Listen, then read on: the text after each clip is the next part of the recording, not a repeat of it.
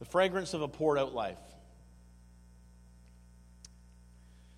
John 12, we're going to look at the first 3 verses here. And it says, 6 days before the Passover, Jesus came to Bethany where Lazarus lived, whom Jesus had raised from the dead. And here a dinner was given in Jesus' honor.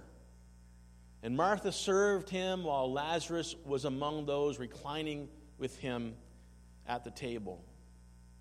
And then Mary took a pint of pure nard, an expensive perfume, and she poured it on Jesus' feet and wiped his feet with her hair. And the house was filled with the fragrance of perfume. We're just going to stop right there. Yeah, you get objection there. So, Lord, we come in the name of Jesus today, and we just ask, Father, for your Holy Spirit again. We pray, Lord, for open hearts. We pray for ears to hear what the Spirit would say to us. That, God, that we would truly hear your word. Meaning that it's not just something that comes in through our physical ears and into our minds. But, Lord, that our spirits would hear.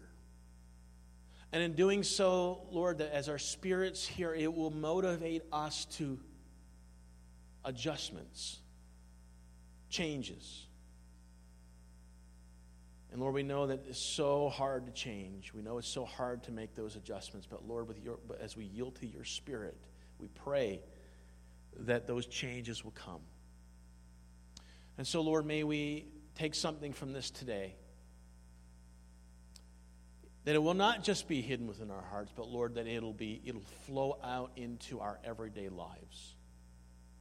It'll be something that will affect us now. It'll be something that will affect us tomorrow. It'll be something that will impact as we live our lives going forward and as a church. In Jesus' name we ask these mercies. Amen. Amen. Amen. The fragrance of a poured out life. So in the text that we just read, we noticed that you've got, it's about spring in Palestine. It's about 6 days before the Passover. Jesus is in the town of Bethany, where Lazarus was from. And of course, I mean, this is a pretty big deal, wouldn't you say, that you had Lazarus who was in the grave for 4 days. This is a pretty miraculous thing. Now, I don't know if you know about this or not, but being in the grave 4 days actually made it a little more, in some people's minds, this made this impossible to do. Because it was commonly understood or commonly believed that the spirit of the person who had departed, who had deceased, would be close to the body for 3 days. But on the 4th day, the spirit would then would depart and be gone. And so when Jesus waits for 4 days, I'm kind of guessing that he was looking to bolster their faith just a little bit. I'm thinking that maybe, and this is an entirely a different message altogether, but I just want to share, some of us need 4th day faith. Would you agree with that? We need 4th day faith at times. Meaning just when you think it all is lost, when you think it's impossible, I want you to know it's impossible with man, but it's not impossible with God. With God, all things are possible. And I don't know about you this morning, I need to be reminded of that. How many would say amen? We need 4th day faith. That's not my message. But this is a big deal. And it's such a big deal that they invite Jesus over to, and I would like the barbecue myself. If you invited me over, barbecue ribs would be nice. But they're inviting Jesus over. Jesus is the guest of their house because they want to honor Jesus for this incredible miracle that he did. How many would agree that's pretty incredible to see the dead raised? And so they invite Jesus over. They want to express perhaps their gratitude for what he had done. In fact, this was a miracle that would have impacted the family. How many would agree this morning that if someone in your family had died and was raised to life, this would be something the entire family. I'm guessing that this wasn't just something that would have went through the family, but it would have affected the entire community. That Jesus had raised Lazarus from the dead.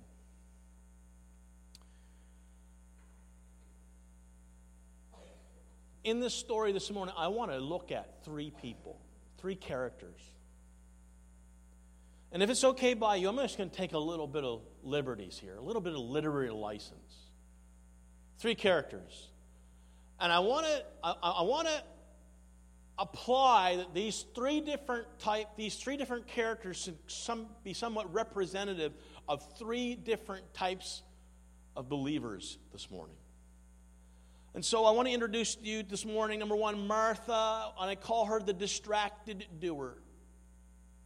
The distracted doer. Anybody can relate to being a distracted doer.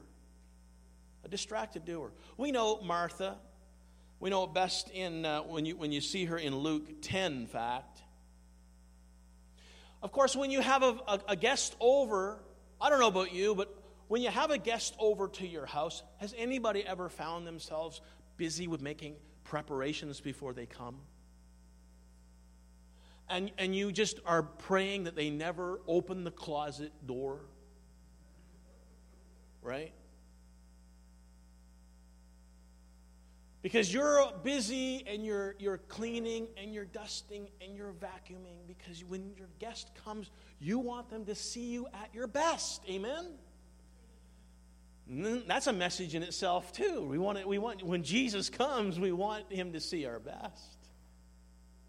And so you take the time to even pull out. I've heard people who had guests coming over and they even pulled the refrigerator out and had their husband vacuum behind it. I've heard of stories where we have guests coming over, dear. You need to scrape and paint the windowsill on the garage. But honey, they're coming after dark. And what is he out there? Well, he's doing what the good husband does, and he's out scraping and painting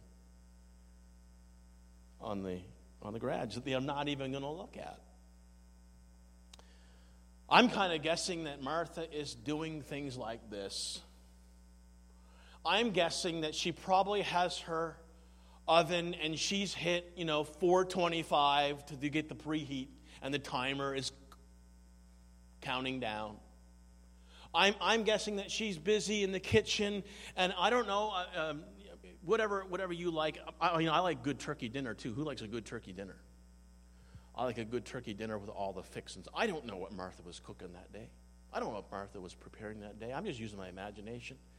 But I'm sure if Jesus did a miracle in your life and he was coming over to your house, that you probably have the oven going and you'd be stuffing things and you'd be peeling things and you'd be getting the pots all ready and you'd be getting everything prepared. You'd be busy in the kitchen. Wouldn't you agree?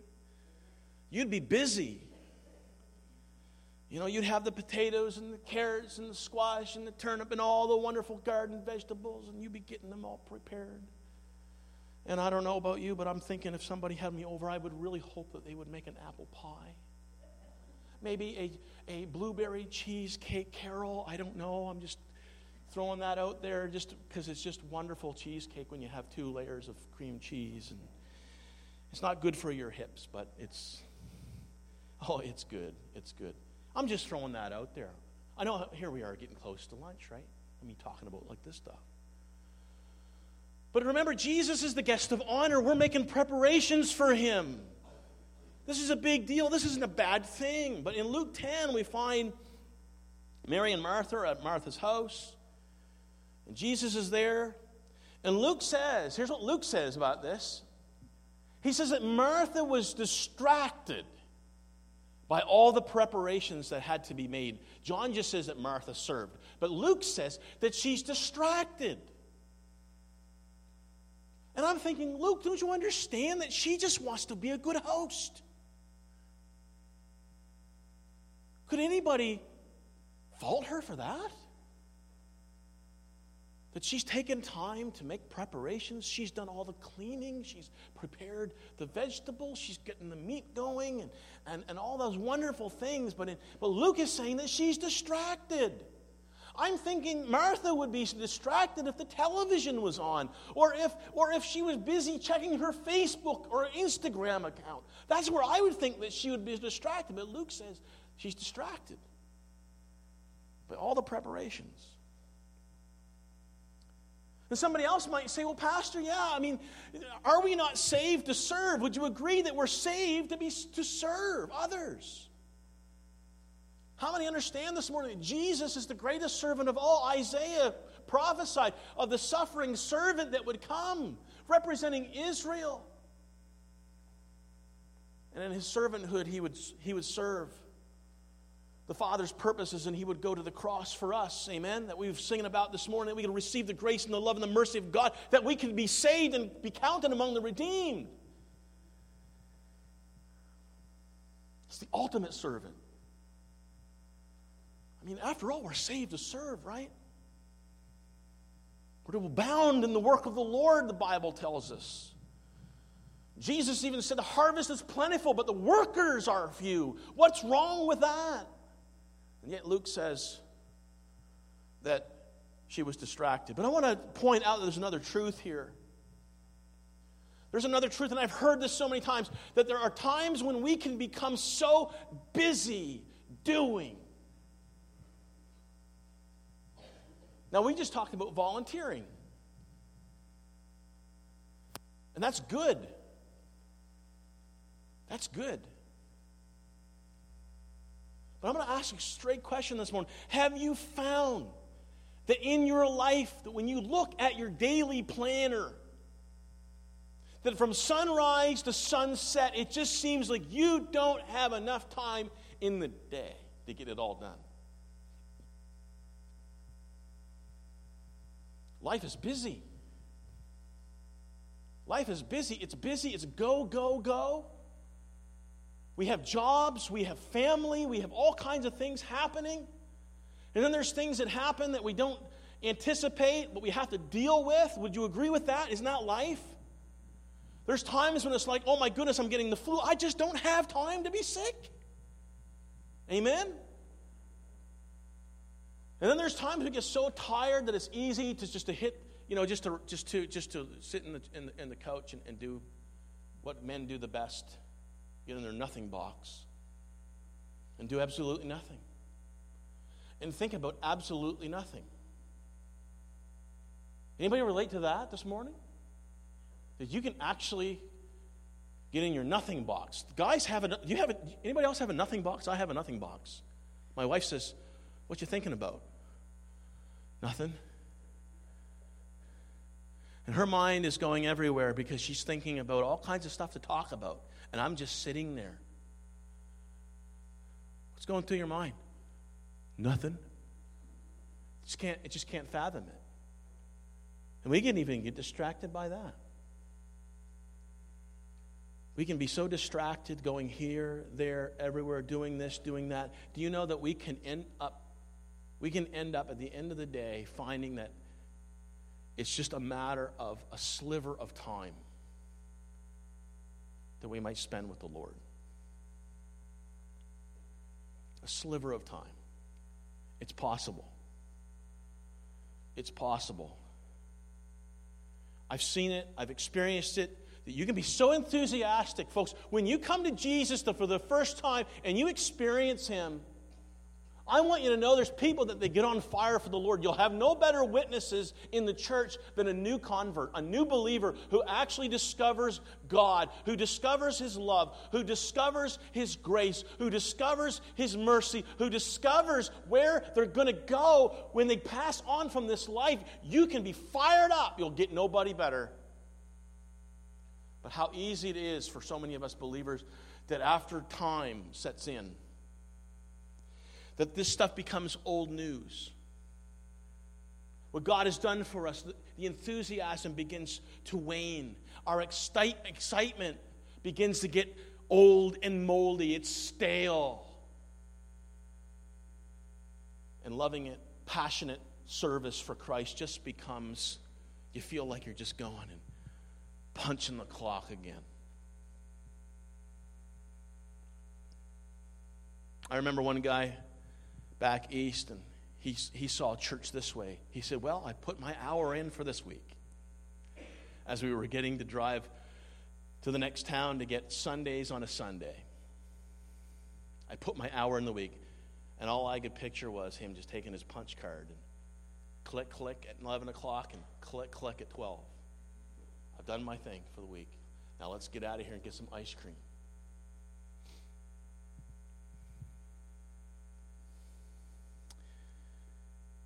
Sometimes the demands, the hardship, the criticism, the challenges associated with Jesus, it can just draw the life right out of us, because we can end up being a distracted doer.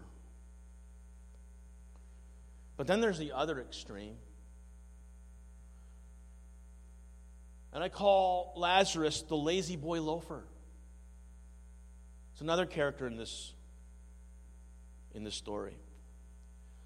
Lazarus is famous for being dead. Being dead, buried in a tomb, wrapped in grave's clothes, being dead for 4 days. And when Jesus says, Lazarus, come out of there, that's what he's been famous for. The Bible says that the dead man came out. He came out wrapped up like a mummy, probably, with 100 pounds of cloths wrapped around his head and his body. And yet when he was unwrapped, there was not one sign of decay. That's pretty amazing, wouldn't you say? My Bible tells me, according to Ephesians 2:1, that we were dead in our transgressions and our sins, in which we used to live when we followed the ways of the world and the ruler of the kingdom of the air, the Spirit who is now at work in those who are disobedient. In verse 4, but because of his great love for us, God, who is rich in mercy, made us Christ even when we were in transgressions, and it is by that you have been saved. Therefore, we all this morning should be, if we are believers in Jesus and have received that grace and mercy, we should be able to relate to Lazarus as someone who's been made alive in Christ. Amen? Because we were all dead spiritually. Every single one of us here at one time were bound up in grave's clothes. We couldn't move. We didn't have freedom in life. Wrapped up in this grave's clothes. Some of us dead for a whole lot more than 4 days. But how many are glad this morning, thank God, that the Holy Spirit, whether it was through a testimony of a friend, or whether it was at church or an event, or you were, or whatever the case might be. I've heard people who went into the bathroom and someone laid down the 4 spiritual laws track, and they're at some university in California in the 70s, and they pick up a track and they read it, and that's how they come to Jesus. But whatever way you came to Christ, you were once dead, but now you're alive. Now you're alive. You've come out of the grave. We can relate to Lazarus because it's the Spirit of God who quickens us. He takes those paddles, right? Boom! And the power of God brings us to life. Brings us out of the tomb. Places His Holy Spirit in us. Raises us up with Christ. Seats us in heavenly places with Him. Isn't that amazing? That's good news. Our salvation. We talk about healing, and it's wonderful, and deliverance is wonderful. But salvation, folks, don't forget salvation. Your salvation is a miracle. It's a miracle. It's a miracle. We get wound up about the other things, but salvation is a miracle. And in John 12, it says this. It says that Lazarus was among those reclining at the table with him. He was reclining. He was taking it easy. When I look up the word recline. Now, reclining was how they would eat at the table. They were reclined. But when I look up the word recline, Webster says this. It says, to cause or permit to incline backwards. That's interesting. So to get this right, I looked up the word incline. Incline means feel willing or favorably disposed toward. That's interesting. So when I put that together, here's what I got. Recline is to permit or feel willing or favorably disposed toward backwards. I'll get this again. Permit to feel willing or favorably disposed toward backwards. That's an interesting way to put it. You put that together, yeah, favorably disposed toward backwards. How many know that there are believers this morning who, after being raised spiritually from the dead, have permitted themselves willingly to go backward in their walk with Christ? Did you know that?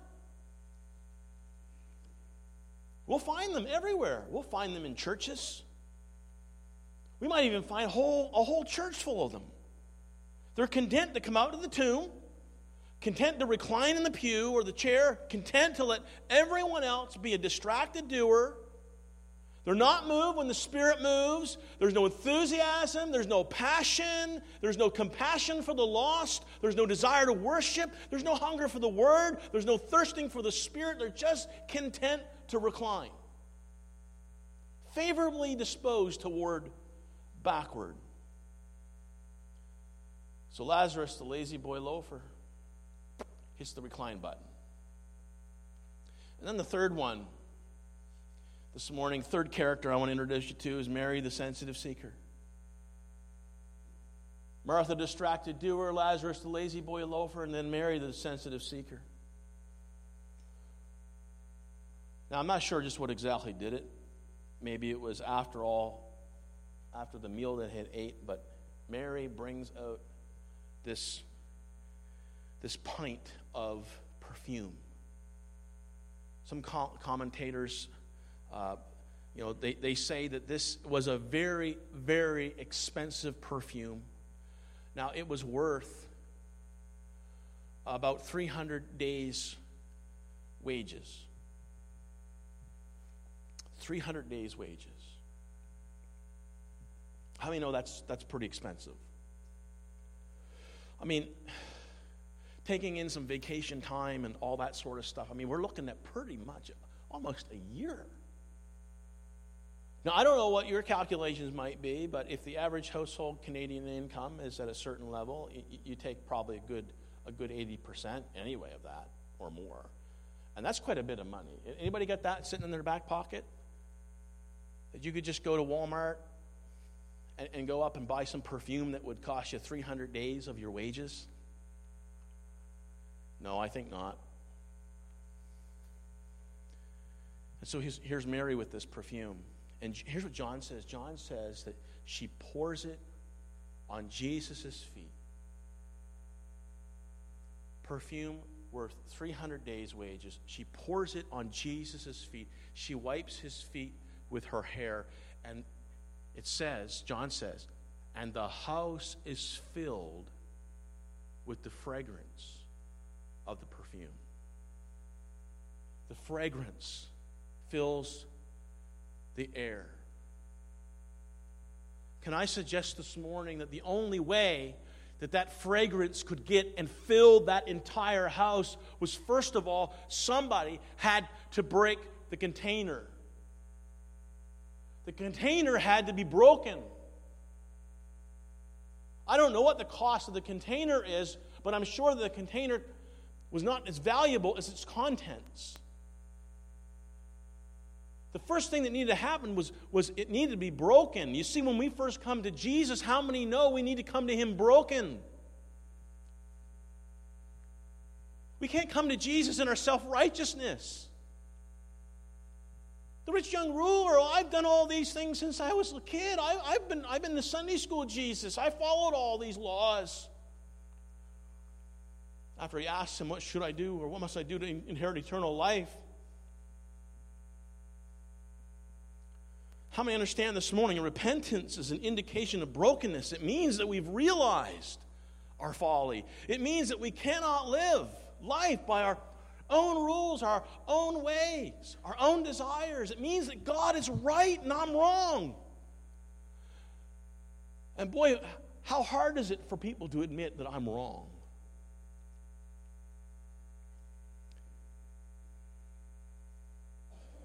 How many know the only way reconciliation can happen is when someone admits, I'm wrong. I'm wrong. I blew it. I messed it up.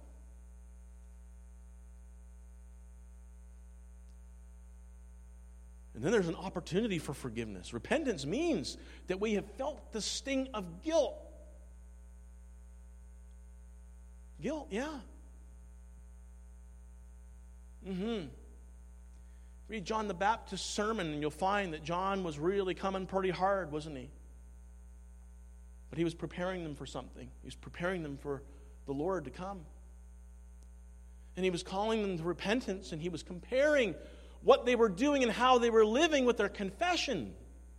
And what John was saying is it does not add up, because you're not bearing fruit in keeping with your repentance. You're saying one thing and you're living in a different way. And I'm sure that day that those Jews were listening to John, they felt the sting of guilt. I want you to know guilt is not a bad thing. Guilt is not a bad thing. I know we've sort of gotten away from that a little bit, but guilt is not a bad thing, because you know what guilt does? Guilt brings conviction. Do you know that conviction is a work of the Spirit? He's to convict the world of sin and righteousness. How many know the only way that we can come to Jesus is first if we felt the conviction of our sin? Amen? So it's not a bad thing. Guilt is not a bad thing. It brings conviction over our sins. It brings a conviction over our self-centeredness, our desire to self-preserve, and even our own self-deception. It's not a bad thing to feel guilt and conviction. It's brokenness. Look at what David said in Psalm 51. He cries out, and you know the story. I mean, this is probably, if they put this on the silver screen, you know that the story with David and Bathsheba would have to be restricted. This would be mature audiences stuff, yet we tell our kids to read the Bible every day, and you'll grow. Think about that for a moment. If we put that story, David's adultery, the king is at home. You know the story. The king is at home. He should be off to war, and David is, in the tub. And she does not have a bathing suit on. And David inquires of her, and the next thing you know, you're not good. This is stuff that TV shows and movies are made of. And the next thing you know, to cover up his tracks, David puts the husband, Uriah, in the front lines of battle to try to take care of it. But how many know God's always looking? God sees it all. Amen? You try to cover your sin, but listen, somebody's going to shout it from the rooftops. This is Scripture, folks. This is the true stuff. These things happen.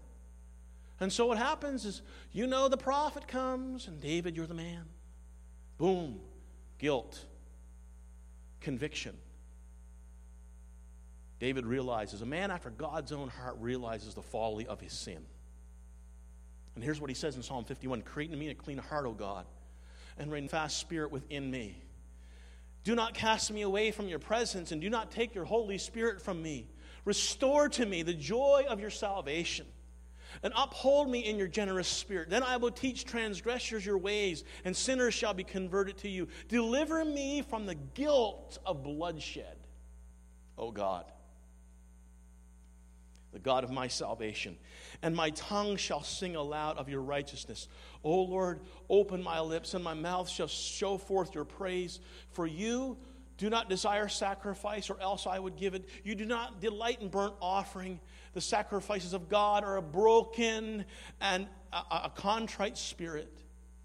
These, O God, you will not despise. A broken spirit, O God, you will not despise. It's not bad to be broken, church. It's not bad to be broken.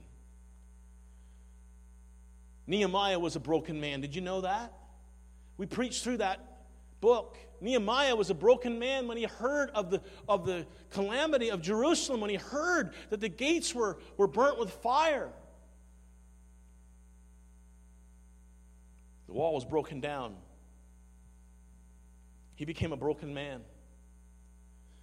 And it drove him to his knees to weep and fast and mourn, crying out to God for forgiveness, for favor, for restoration, for revival. You know the story of the prodigal son. You know that finally he had to get to the end of his rope before he realized what he needed to do. Amen? He'd thrown away everything. His money came to an end. His party friends abandoned him, and he was eating the cuisine of the pigs and smelt like the pig pen. And the Bible says in verse 17 in Luke 15 that he came to his senses. Folks, can I just say that I back these things up to say that it's not bad to be broken. It's not bad to be broken. And when we become a believer in Jesus, I want you to know that our address is not going to be 123 Easy Street all the time. Did you know that?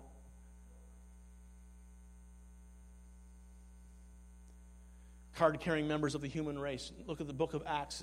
I wish it had ended at Acts 2:47. It would have been we could have sewed that up and been a happily ever after story. Amen? Boom.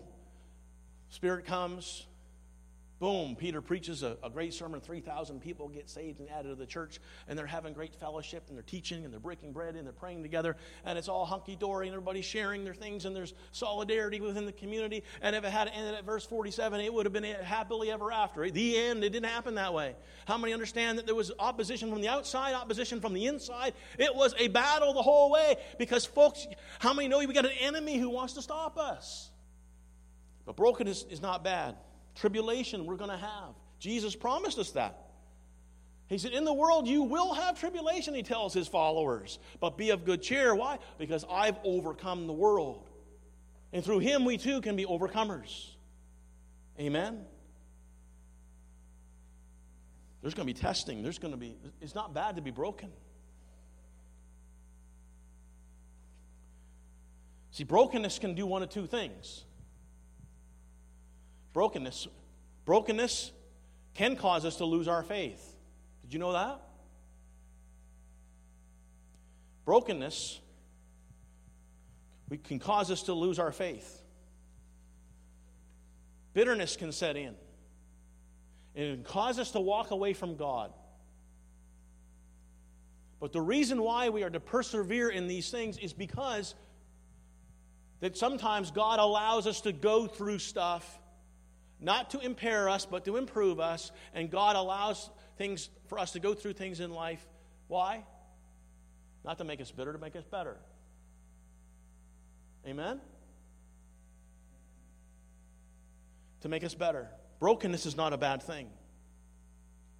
We should not despise brokenness, because brokenness is what brings us to God. It makes us desperate for him. And desperation will lead us to pour out our heart in a passionate pursuit of God. I remember a time in my life when I was desperate.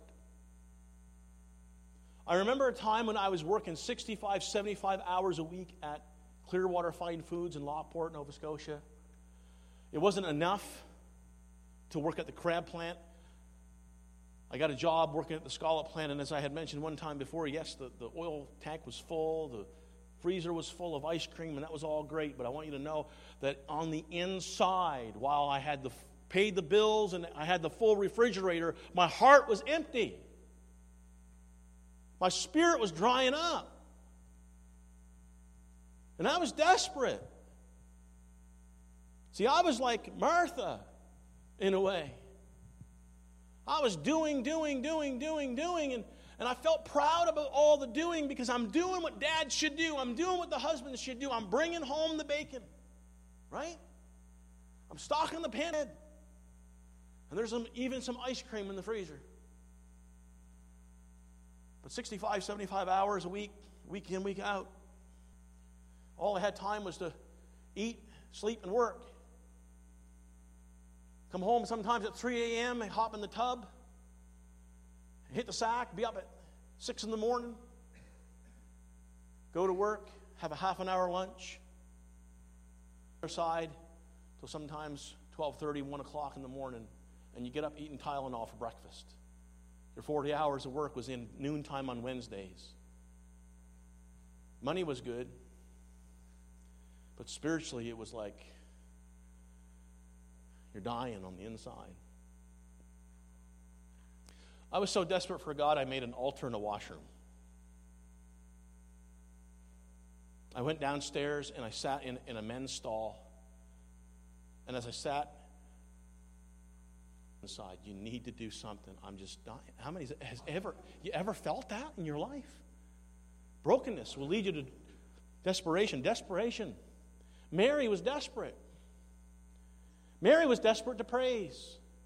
Mary was desperate to worship. Mary was desperate to express her gratitude, her heart to Jesus for what he had done, to show her love, her devotion, her surrender. She knew Jesus' time was short. She knew there was a plot to kill him. She knew that the most expensive thing in her house would be representative. Folks, listen, this displayed a heart of love and worship. And she takes that perfume, she takes that box, and she breaks it, that canister or whatever it was, and expensive perfume is poured out. Why? This is all about love and devotion. This is all about worship. It's all about her heart before him. And John says the house was filled with fragrant perfume. Everybody knew that she did it. Everybody could smell the fragrance. Don't miss this point. This is where I'm coming to. Listen, there is when you have people who love Jesus and they want to serve him and they want to love him and they want to praise him, there is an aroma, folks, that comes off of you. There is a spirit that people sense about you. I've heard tell of people who have walked up and had very little interaction, and they were just introduced, and they just knew down deep, like that person is a follower of Jesus. I can just sense it all over them.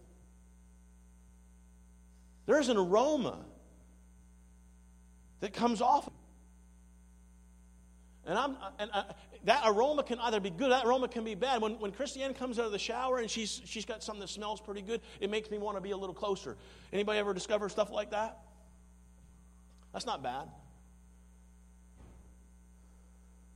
But then there's the opposite. When I remember being 5 years old, when I go to pick up my dad at the fish plant, and I caught my first smell of fish meal. Anybody ever smell fish meal? Let's just say that the pavement met the contents of my stomach that day. It was so repulsive. But folks, there is an aroma that comes off of each and every one of us here this morning. Did you know that? There is a fragrance.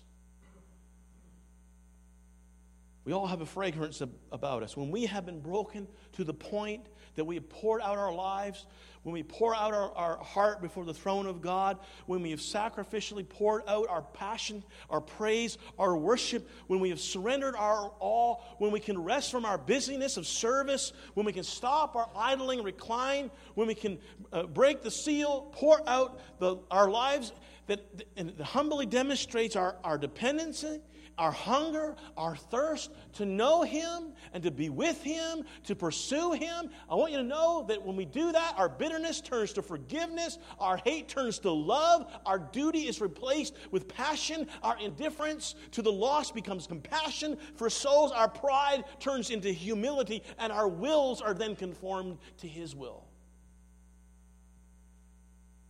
And I want you to know that our lives then, your house, your workplace, your church, becomes filled with the fragrance of a heart that desires to be close to Christ. Did you know that this morning?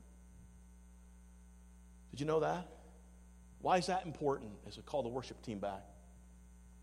Why is that important today? I'll tell you why it's important today. It's because we have a society that has looked at the church and they said, guess what? We've tried it and we don't like it anymore. Do you know why we've tried it and we don't like it? It's because we've seen the other effects. We've seen the conflicts. We've seen the disputes. We've seen the selfishness. We've seen all these different things. And I remember going to listening to a person who talked about a business meeting at a church that turned basically into a boxing match. The world, there's a society right now that's looking, they're looking for something. They're looking for something. There's people who are saying, I'm spiritual, but I don't want anything to do with church. Doesn't mean there's not a hunger. Doesn't mean there's not a desire.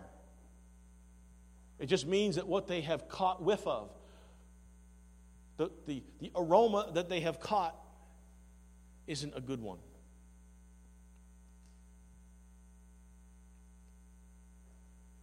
But there's a generation that's looking for truth, a generation that's looking for hope, a generation that needs help. And folks, when we profess to be born again, when we profess to know Jesus, when we claim to have the indwelling Spirit of God, that there should be a distinct aroma, the aroma of a passion for Christ, His presence, to worship Him. And I believe that that is what's going to satisfy their hunger. It's going to satisfy their soul.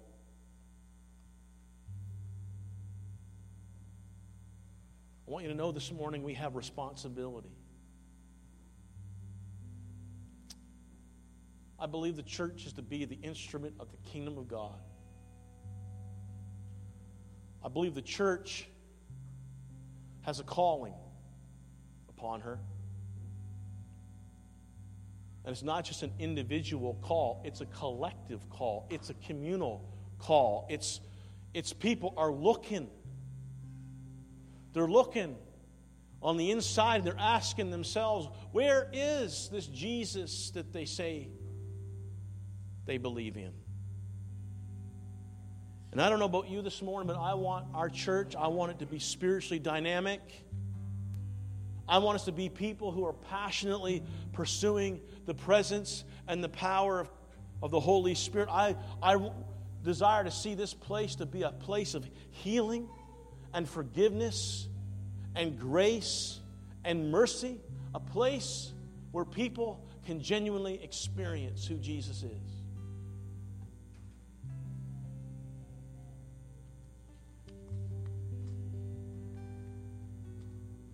Where do we fit in this story this morning? Where do we fit in this story? Do we identify with Martha, the distracted doer? Do we identify with Lazarus, the lazy loafer?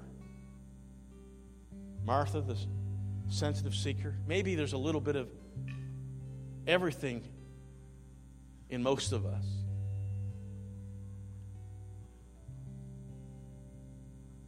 If we could stand this morning together.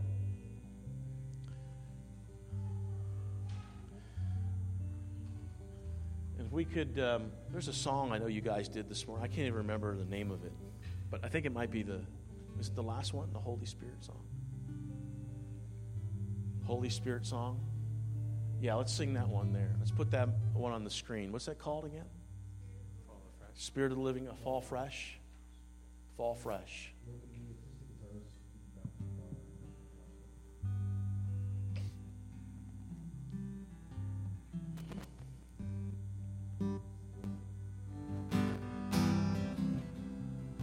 How many would say this morning that I need my soul awakened? I need my soul awakened. Maybe I've been a little bit like Martha, and I've been distracted and I've been busy. And I just need my soul awakened. I just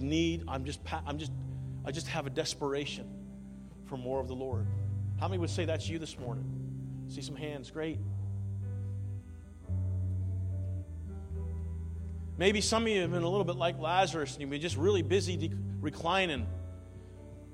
Disposition to kind of go backward. You find yourself kind of drifting in your Christian walk. You're not really growing. You don't sense that you're growing in your Christian walk. Anybody identify with that this morning? How many want to be like Mary in this story? Yeah. Let's see the hands. You want to be like Mary. Let's lift it up. You want to be like Mary. You want to pour it out this morning. You want to pour out your life. I want you to know this morning, Jesus poured it out all for us. Did you know that? He held nothing back. He went to the cross and He poured it out for us. He gave us His all. And I want you to know this morning that I believe that worship is a whole life thing. It's not just raising of the hands, the songs that we sing. It's what we do with our lives. And the question really comes down to this, is are we living for me or are we living for Him? Because if we live for Him, we also put others ahead of ourselves. Amen? And we pour our lives out. But there's a balance, isn't it? Because we can be so busy doing the work of the Lord that we don't know the Lord of the work. Did you catch that? You can be so busy doing the work of the Lord that you don't really know the Lord of the work.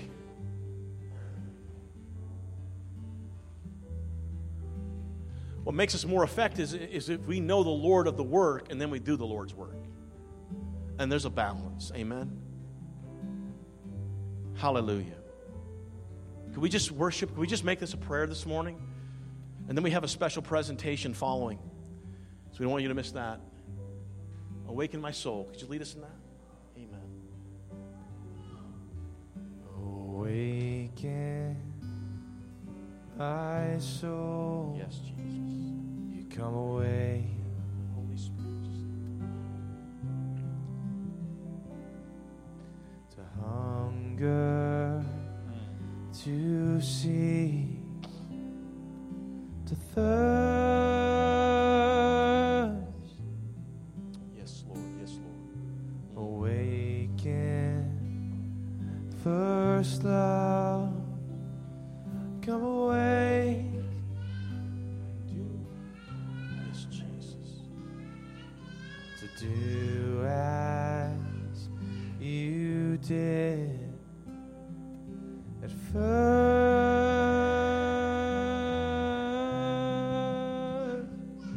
Spirit of the living God, come fall afresh on me. Come awaken me from my sleep. Pour through the caverns of my soul. Pour in me to overflow.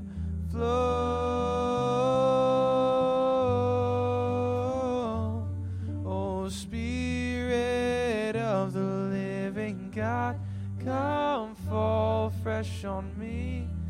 Come waken me from my sleep. Pour through the caverns of my soul. Pour in me to overflow. Oh.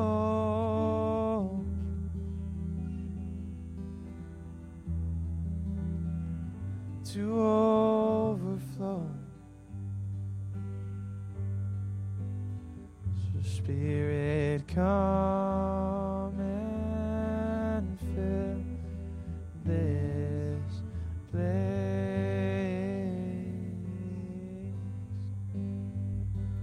Let your glory now invade.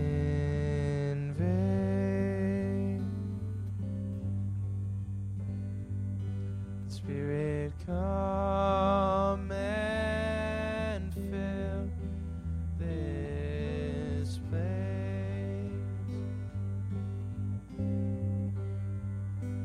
Let your glory now invade.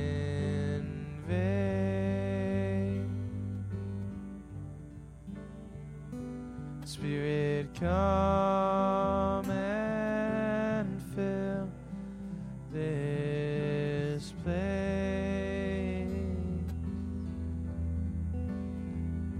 Let your glory now invade.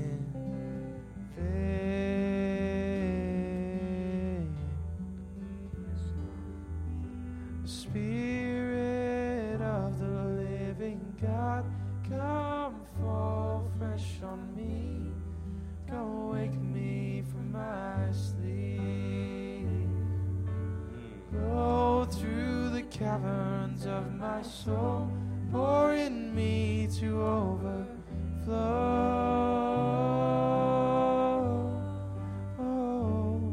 Oh, Spirit of the living God, come fall fresh on me. Yes, Jesus. come wake me from my sleep. Yes, Lord. Yes, Lord. Blow through the caverns of my soul, pour in me to overflow.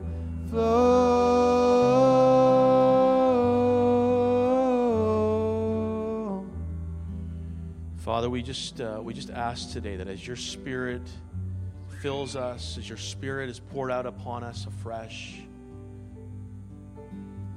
that, Father, that it would overflow. It would overflow. It would overflow in praise. It would overflow in worship. It would overflow in adoration. It would overflow, Lord, not only toward you, but, Lord, toward those who are seeking God, who are looking for answers to this life. And we pray this morning that our lives and this church would be a fragrant offering before you, but Lord, that God, that it would be something that would draw. It would draw others to you, Lord. They would sense the sweetness of your people. They would sense the sweetness of your presence. They would sense the sweetness of your love. They would smell that all over us and all over this house. Hallelujah. As we pour ourselves out for you. In Jesus' name. In Jesus' name. May we be who you call us to be. May we be who you desire us to be. The disciples that you want us to become like you. To become like you, Lord, who poured out everything for us in this world. May we want to give our all to you. Hallelujah. Amen. Amen. You may be seated this morning. And we're going to move this morning to a little presentation today. And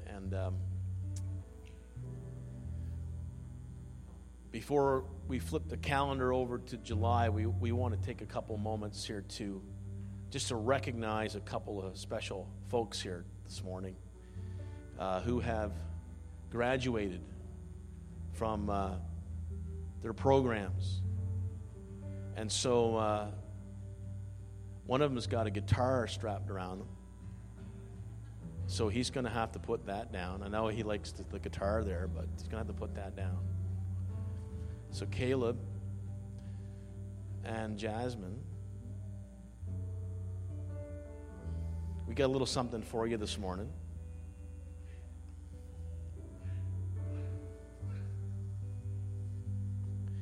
Don't be shy. Don't be shy.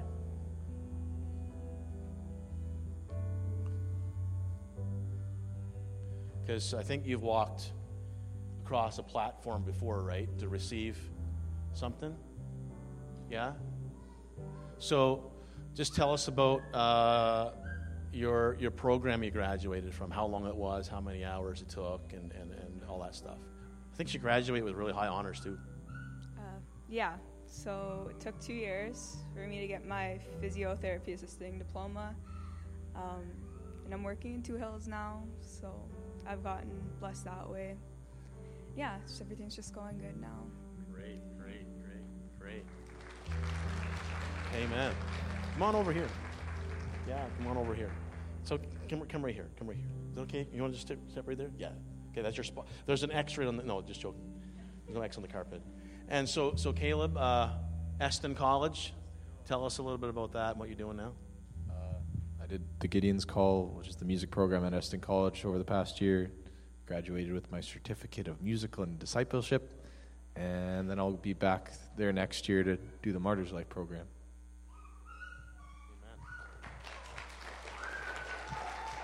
Amen. Caleb just wants another bag this year.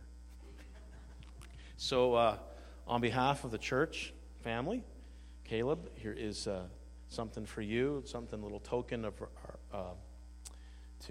just to honor you. And Jasmine, the same this morning. a little something for you. And so young people, they are our future. You are our future leaders. Did you know that? So I don't want to put too much pressure on you. But yeah, it's very, very important that we recognize and we pray for our young people. Amen? Because they carry the weight of the world now, right? When we're old and you put us in nursing homes, you'll be running the show, right? So we just want to pray with you. And I just want to share something that my pastor had shared with me at my graduation. And I just, he gave me a little plaque and it happened to be my picture in it. And so I don't know what we did with that. We put it in the bathroom or something. So on the back of that plaque, he just, in his own handwriting, which I thought was so special, he just wrote, only one life to live. It'll soon be past. Only what's done for Christ will last. And I want you to remember that. One life to live. It'll soon be past. Only what's done for Christ will last. So we can have a lot of ambitions and dreams, and it's wonderful that we have those things in our hearts. But I really truly believe that what's important is that we get the desires of. He gives us the desires of our. He gives us the desires. It comes from Him. He gives us the desires of our hearts, and that we passionately pursue His will for our lives, because that's where we'll have treasures that's laid up that never rusts or corrupts. Or no thieves can steal in and break. So can we pray for these young folks this morning? That the Lord's hand would be continually resting upon them, and that He'll lead and guide and direct their steps. Amen. We can plan our way, but the Lord directs our steps, right? Amen. So can we just put a hand over? We're just going to pray over them this morning. Heavenly Father, I just thank You for these young lives. We just thank You, Jesus, for Your love and Your guidance, the Holy Spirit. We pray, Lord, that as we've spoken this morning, that God, that they'll have a heart to passionately pursue You, to know You, to learn Your will and Your ways, to hear Your voice. Lord, that You would direct them every step on their journey with You. Because, Lord, we know there's a lot of distractions, a lot of twists and turns in the road, a lot of detours that we might make of our own doing. But, Lord, You know best. And so my prayer today, God, is that Your hand would continually guide them, and that they would hear You, they would sense and they would know the signs and see the arrows and the way that You're pointing them to. And Lord, may everything that they do, may everything that they set their hand to doing, Lord, that they would be just bathed in prayer, and that God will also, they will be asking the question of how can I bring glory to Your name through doing these things. And so, Lord, we just ask Your blessing upon them. Shower Your favor upon them. Direct their every step, Lord. And do great things through them. Do great things for Your glory. We bless them today. Express our love and our gratitude for them being with us and their lives and what You have in store. And we're just looking forward to what You're going to do through them. In Jesus' name. We all said, amen. Amen. God bless you. God bless you. And again, congratulations on your graduation. Amen. Well, Lord, we just pray Your blessing as we go. And that the same that's been spoken over them will apply to us as well, Lord. That there's only one life to live, soon be past. Only what's done for Christ will last. May we keep that in view as we go about our afternoon, our Monday through Saturday, Lord. Whatever we're spending our time with, Lord, that God, that we'll recognize that what's most important is we have a life that's poured out for You. And so, Lord, may we be able to do that in the power of Your name. In Jesus' name we ask. Amen. Amen. Amen. God bless you. Be sure to connect with somebody on the way out. Lord bless you, and we'll see you next week for sure. Except for, I think, Mondali and Tabiso. Yeah, could you come up here too? Could we just pray over them too? Do you know that these two are going to England? So can we just pray for them as well? Can we do that too? Because they're going to England. And I even suggested like getting packed in a suitcase or something with them. But they probably have more fun trying to stuff me in than actually taking me. Because it'd be kind of hard to drag, 185. I wish. Well, Lord, we just pause and we thank you for Tabiso and Mondeley. We thank you for their family. And we thank you for their young lives. And we just ask your blessing upon them, your favor on them. We pray your protection upon them. And we pray, Lord, that you will be with them and give them a fantastic time. Keep them safe on the plane, going to England, crossing the Atlantic. And we just ask, Lord, that they'll have a wonderful time connecting with family there. And that, God, that you'll bring them back safe and sound for school and connecting with their family again here and of course, with our church family here. So be with them, Lord. Bless them. Keep watch over them, we pray. In Jesus' name, amen. Amen. Have fun. We'll see you.